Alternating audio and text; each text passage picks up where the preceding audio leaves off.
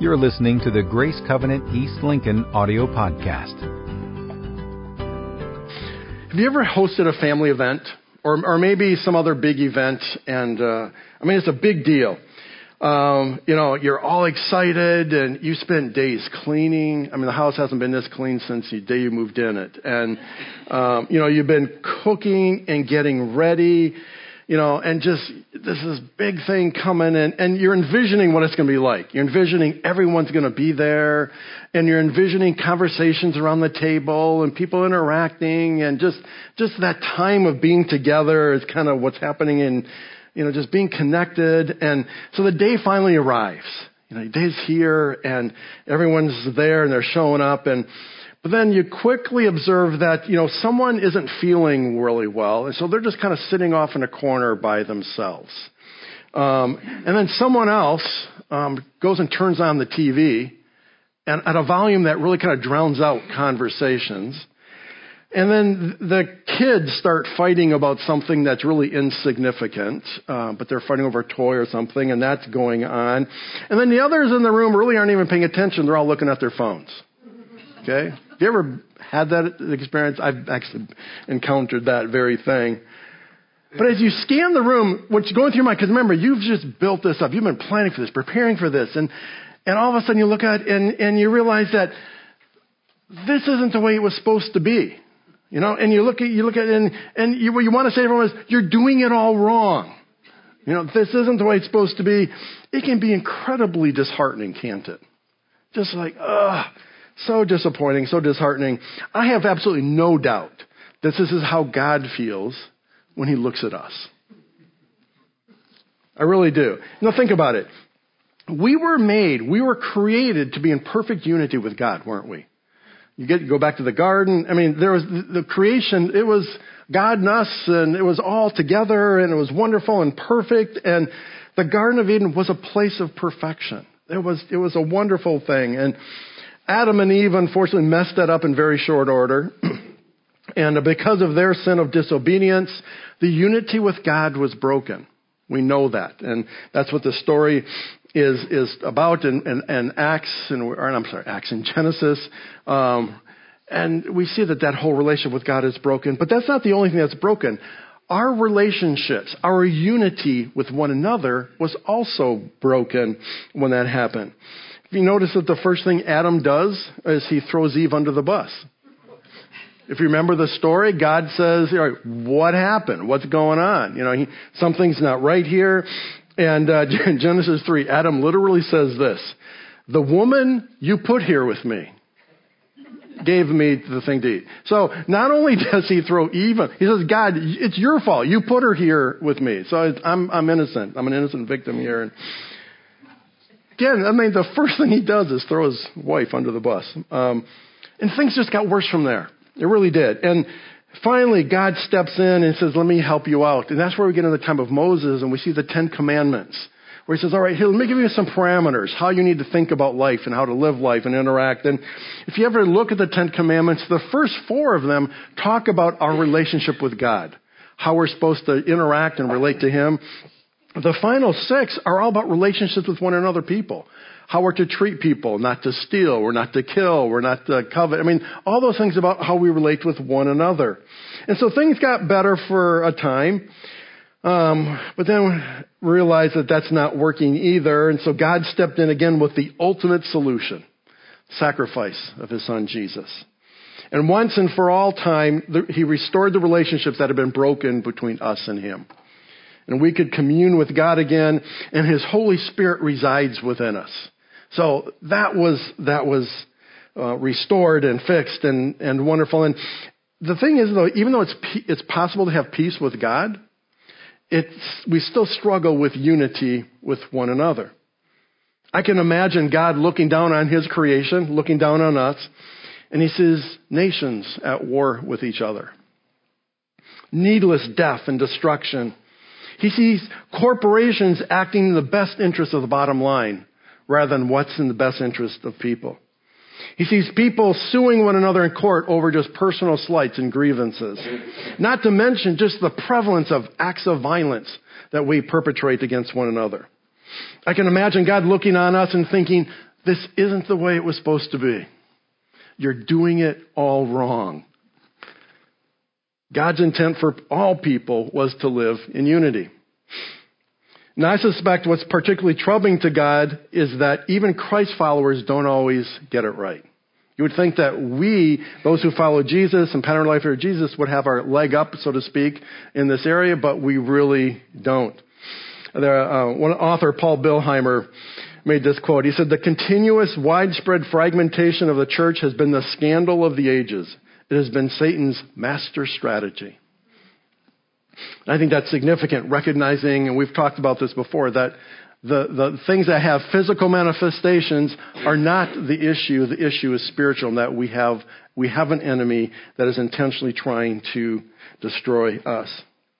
So the question for me is, why do we find unity so challenging? I mean, really, why is it so hard sometimes? And honestly, I think a case could be made that part of it is God's fault. Part of it is, and it's this fact of this: God, in His creative bent, made us all different. I mean, we're all different, and the diversity and the creativity was amazing. But here's the thing. And I say this often, if you and I are together long enough, it's not a question of if I do something to hack you off, it's a question of when. I mean, it's just, and I say, but it may be something as simple as, what topping are we going to have on our pizza? Hopefully we don't come to blows over that, but you understand that there's differences of opinion. We're going to disagree. We're going to have different priorities, different values, and all those things. And so that diversity is in and of itself going to create the potential for us to have conflict. And so, but here's the thing though, the question isn't how do we get everyone to say and do and believe the same thing? We don't want to get everyone the same things. We're all kind of robots, automatons, just saying and we're all the same. I think the question is, how can we have unity? How can we have unity in the midst of diversity? Can we have unity without uniformity? And can we have diversity without fragmentation? And I believe we can. I think we can. I think, though, it comes when we have unity, when we gather around the mission that Jesus gave us. That's what unites us. It's not the fact that we all think alike, we do the same things, we all feel alike. It's the fact that we all have the same purpose. We have the same mission. We're all part of the same team. That's what unites us and keeps us together. And I think that's why I'm convinced that unity within the body of Christ is at the top of God's priority list. I think this is something that's really critical for Him. Now, if you remember in your story of Jesus and His accounts, and the night before His crucifixion, remember what's happening? He's actually in the upper room. He's having His last meal. In fact, it literally is called the Last Supper. And He's interacting, talking with His disciples. And throughout the course of the dinner, the meal, certain things, different conversations. And at one point, Jesus dispatches Judas, go do what you're going to do. And Judas leaves and kind of gets things ready. And after the meal's over, after they're done talking and sharing the meal, Jesus goes to the Mount of Olives to pray. Again, this is the night before. So we're talking hours before He's arrested and the whole crucifixion thing happens. But here's the thing, as John tells the story in the book of John, after Jesus finishes His prayer, He's arrested. Okay, so He goes over to the garden to pray. When He's done praying, He's arrested. That's when the guards and everyone shows up to arrest Him. So here's my question. If you knew that you only had an hour, because literally within an hour, He's been arrested. If you knew you only had an hour before you're gone forever, what would you pray for? Now, I think for many of us, we'd be praying for those who we're going to leave behind. Our kids, grandkids, our family, the things that we try to control with our life as if we could, but we realize, God, we really need you because I'm not going to be here, so we're going to be praying for them. I think that would be a pretty natural response for many of us. And really, that's exactly what Jesus prayed for. We see this in John chapter 17. Jesus says, as He's praying, He says, my prayer is not, talking in His prayer, He says, my prayer is not that you take them, His disciples, His closest followers. My prayer is not that you take them out of the world, but that you protect them from the evil one. So I'm not going to be here. protect them, keep them safe while I am gone. Jesus asked God, his Father, to protect his followers. But Jesus didn't stop there. That wasn't the end of the prayer. Jesus, looking into the future, added to his prayer. He goes on to say, my prayer is not for them alone. I pray also for those who will believe in me through their message. That's us. That's us. We are the descendants. We are the fruit of that. So he's talking about us. I pray that all of them may be one, Father, just as you are in me and I am in you. May they also be in us so that the world may believe that you have sent me. I have given them the glory that you gave me, that they may be one as we are one, I and them and you and me, so that they may be brought to complete unity. Then the world will know that you sent me and have loved them even as you have loved me.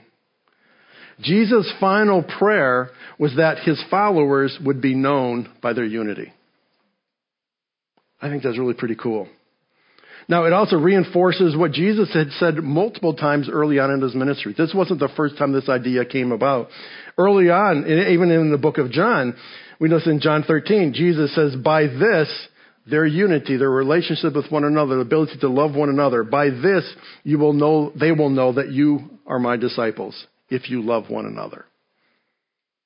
Unity was a big deal to Jesus. He talked about it throughout his ministry and was the very last thing he prayed for before his crucifixion.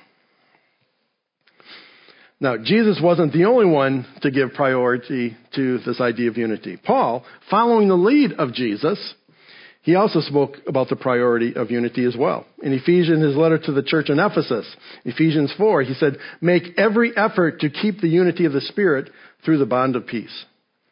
Make every effort. What does that suggest to you? I don't know about you. For me, it suggests that it's not always easy. Make every effort. I mean, that tells me it's not easy all the time. But it also suggests to me that it's worth the effort. That what Paul is saying here is just, hey, just kind of get through it, manage it. No, he's like, no, this is important. Make every effort. That there's something there's some value in that effort, and that it's not easy, but it's something you should do and pursue. One of my most valued, treasured possessions growing up was a 10-speed bike. And I forget exactly how old I was, maybe 10, 11 years old. But I prayed hard and long. For me, it seemed like years. It probably was more weeks, if not maybe a month or so. But I prayed for that bike, and I did projects to earn money. I saved money. I didn't spend any money on anything except for trying to save to get this bike. And finally was able to get it. I loved that bike. It was one of my favorite possessions growing up. Now, you can probably think back in your own life. Something that you wanted, wasn't easy to get, took effort. Maybe you had your own bike, or maybe a car, or maybe a college degree, or there's something that took time and money and effort, and you worked hard, you sacrificed. And when you got it, it was like, oh, this is so cool. There's just a sense of fulfillment, of gratification and reward that is just so well earned. Again, significant time and energy and money was put into this, but it was so worth it. You were so glad you did what you did. And that's what Paul's telling us here about unity. That's what he's talking about. Make every effort. Make every effort to keep unity and to keep the peace. It's not easy, but you absolutely must have it. Paul tells us we are charged to work for unity. Another aspect to the priority of unity is that we are called to work in unity. So we're charged to work for it, but we're also called to work in it. Yesterday, we hosted a baby shower at our house for our daughter. Actually, Betsy is still there because our kids and granddaughter are there. We actually have out-of-town guests that are still there. And we actually have people there we hadn't seen in 10 years. And so it was a really big deal. And it had a Winnie the Pooh theme to it. for those of you who care about those things. But not the Disney Winnie the Pooh, the old 100-acre woods Winnie the Pooh. So it had that. And I understand there's a difference. I don't get it. But they went all out on decorations and different food things. I mean, all the napkins had Winnie the Pooh thing, and there was a table runner that had to be made. I figure I glued over 1,000 popsicle sticks together to make these little honeycomb shapes. So they had kind of the 6 sides to these. And, I mean, we had this balloon arch that I blew up over 100 balloons, had a hand pump, and I blew up over 100 balloons of those. And so Friday night, we're blowing up the balloons and we're making this arch type of thing. And honestly, but it's about 10 o'clock and I'm tired. I'm irritable. I'm just like, and Betsy asked me to do something. I think I actually said no. Now, it wasn't a defiant no, like, no, I'm not going to do, everyone in the room knew I was going to eventually do it. Okay. So it wasn't that. It was just one of these tired no. I'm done. I don't want to do it. My daughter-in-law, Amy, to her credit, she says, and I'm paraphrasing her, but she kind of looked at me and goes, no is not an option. She says, when it comes to family, it's all hands on deck. I was like, I love that. I love that. It's no is not an option. You don't have a choice in the matter, is what she was saying. And she was right. She was right. The family was working together, and each one of us had a role to play. Each one of us had a part in making this day the success that it was to be. I think that's the idea that Paul was trying to get across when he compared the group of Christ followers to a body. In 1 Corinthians 12, he says, just as the body, though one, has many parts, but all its many parts form one body, so it is with Christ. For we were all baptized by one Spirit so as to form one body, whether Jews or Gentiles, slave or free, and we were all given the one Spirit to drink. Every individual in the body of Christ is significant and has a role to fulfill. To function effectively, we need each other. Saying no is not an option. Now, you might ask, what's the big deal about unity? Why can't we just bail on relationships and find another one that's more to my liking? Or, if not bail out, why can't I just avoid them, ignore them, and hopefully not cross their path? And why can't I just be indifferent about them? Am I right? Isn't that what we think? Well, I think there is some things that, again, the Bible, I think, talks to us about that. One of the things I've discovered is that unity attracts God's favor and brings His anointing. King David, in the Psalm 133, he says, how good and pleasant it is when God's people live together in unity.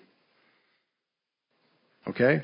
Then he goes on to say, it is like precious oil poured on the head, running down on the beard, running down on Aaron's beard, down on the collar of his robe. It is as if the dew of Hermon was falling on Mount Zion, for there the Lord bestows His blessing and even life forevermore. Now, the distance of time and culture, we don't get the oil in the head thing. All right? I mean, really, I'm reading this as like pouring oil in the head, and I'm like, how long does it take to clean that up? Or how many times does he have to wash his hair Okay, so we don't do that these days. We don't take literally oil, olive oil, and pour it on someone's head to the point that not just a few drops. It's not just we wipe it on their forehead like we do today. No, they poured it out so it ran down. It talks about running down his beard. I mean, this is significant quantity of oil that's happening here. So part of us is like, all right, I don't know that I even want that. Okay, so why would I want what comes with it if that's what we're talking about here? So let me give you a little context. Oil on the head signified anointing by God. You were chosen by God. He mentions Aaron. Aaron was the chief priest. When he was consecrated before God, when God said, I want you to do this, Aaron's the one I've chosen. As a way to signify that, the oil anointing there was poured on him. The reality was for them in this culture, this was a sacred moment. This was huge. This was a sacred moment. This was the way God affirmed Aaron that he had been called and chosen. So to have oil poured on your head was a sign of affirmation. It was a good thing.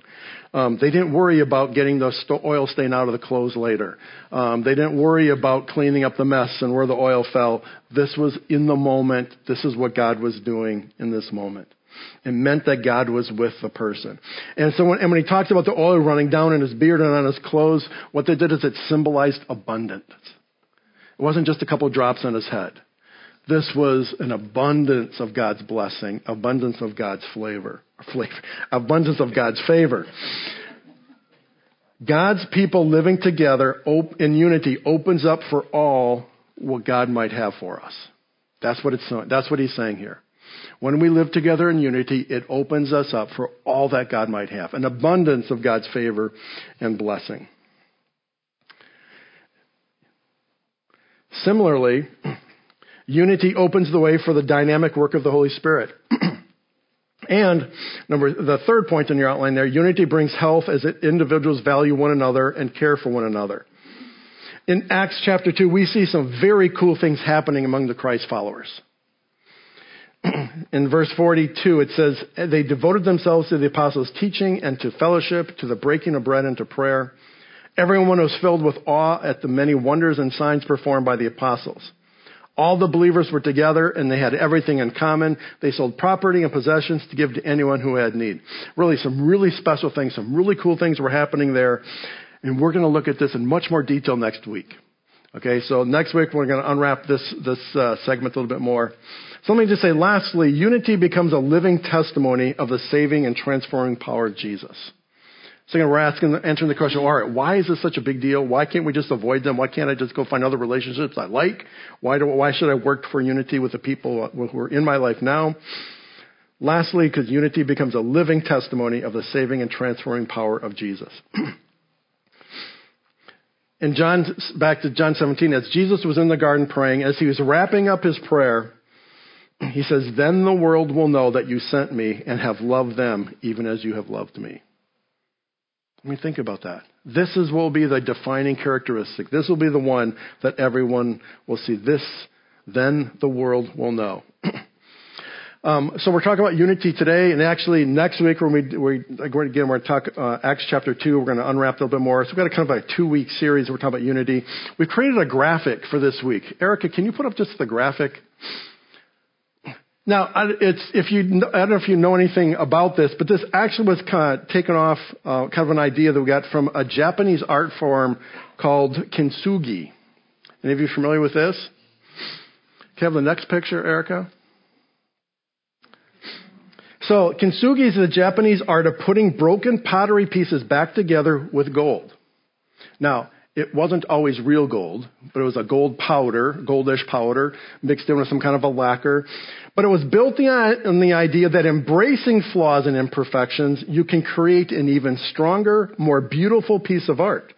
It treats breakage and repair as part of the history of the object rather than something to disguise. I love that. Every break is unique. And instead of repairing an item like new, this 400-year-old technique actually highlights the scars as part of the design. When something is damaged, it means it has a story, and it actually becomes more beautiful because it reflects that it was useful, it was purposeful, and that actually has become much more significant. So it actually can become a metaphor. That sometimes in the process of repairing things that have broken, we actually create something more unique, more beautiful, and even more resilient, even better than it was before. Which is so opposite of what we tend to think. We tend to think because we have flaws and imperfections, we need to hide those and disguise those. And we're just saying, no, that's part of your story. Now, it doesn't mean you need to wear them out there for everyone to see, but you don't need to be ashamed. You don't need to be worried about those. That's part of what God has done. What a great analogy for what Jesus does for us. He puts the broken pieces of our lives back together in such a way that we're now more valuable to him than we were before. Now, one of the principles of kintsugi is the practice of togetherness. It's this idea of being together Each of the pieces from this piece of pottery is needed to make the bowl whole again. You can't just discard one. You need all of them to be together. Similarly, as I look at this, I see that it's part of the body of Christ. As part of the faith community that's Grace Covenant. You're needed if we're to be complete as God intended. You're one of those pieces of the bowl. And we together are only functional as where we are together. So Jesus takes these imperfect, broken pieces, and he becomes the glue that holds everything together. He is what unites us and keeps us. God takes imperfect people, and he bonds us together in unity. And as a result, not only are we transformed, but those around us are transformed as well. So, I'm going to wrap up my time here with just one question for you. Are you willing to work for and commit yourself to living in unity with those God has brought into your life? Your answer to that question isn't trivial. You need to think about it. I'm telling you, the people of Statesville are waiting. Let's pray. Heavenly Father, so very much we thank you that you have called us to unity. And as Paul has talked about, that it isn't easy. It's not something that even always comes natural. Sometimes because of our differences in personalities, our difference in what we prefer in life and how we view things, sometimes, Father, it just seems like there's oil and water that we don't mix. But yet, Lord, we know that in you, because of Jesus, you've called us to be together. So help us to see one another as parts of the bigger picture. Lord, I pray that for some of us as we're here this morning, we're conscious of relationships, maybe that they're broken. The pieces are kind of laying on the table. Father, help us to put through Jesus to be able to restore those pieces again. Father, give us the courage to initiate conversations that need to be had. Lord, give us the courage to step forward, to not just be indifferent, to not ignore, but to actually deal with these things and with these issues head on, with the hope and even with the expectation of restoration, that unity would be restored. And Father, as a body as well, I pray and ask that you would continue to guide and direct us. Lord, as I look around this room, we have so many amazing, gifted, talented people who just bring so many things to the table just because of who they are and their history, their past. Some of the things that I know were painful, some of the things are hurtful, some of the things are difficult and challenging, but all of those have made them to be who they are today. Wonderful, beautiful, amazing children of God. So Lord, together, we have the opportunity to do some really cool things. Lord, and even the people of Statesville will know of you because of what they see in us. So Father, again, I just pray for healing where it needs to happen. I pray for wholeness. Father, we pray for unity. And Lord, we do so in the name of your Son, Jesus. Amen. For more information on Grace Covenant Church, our service times, ministry opportunities, directions, and more, visit us at gracecovenant.org.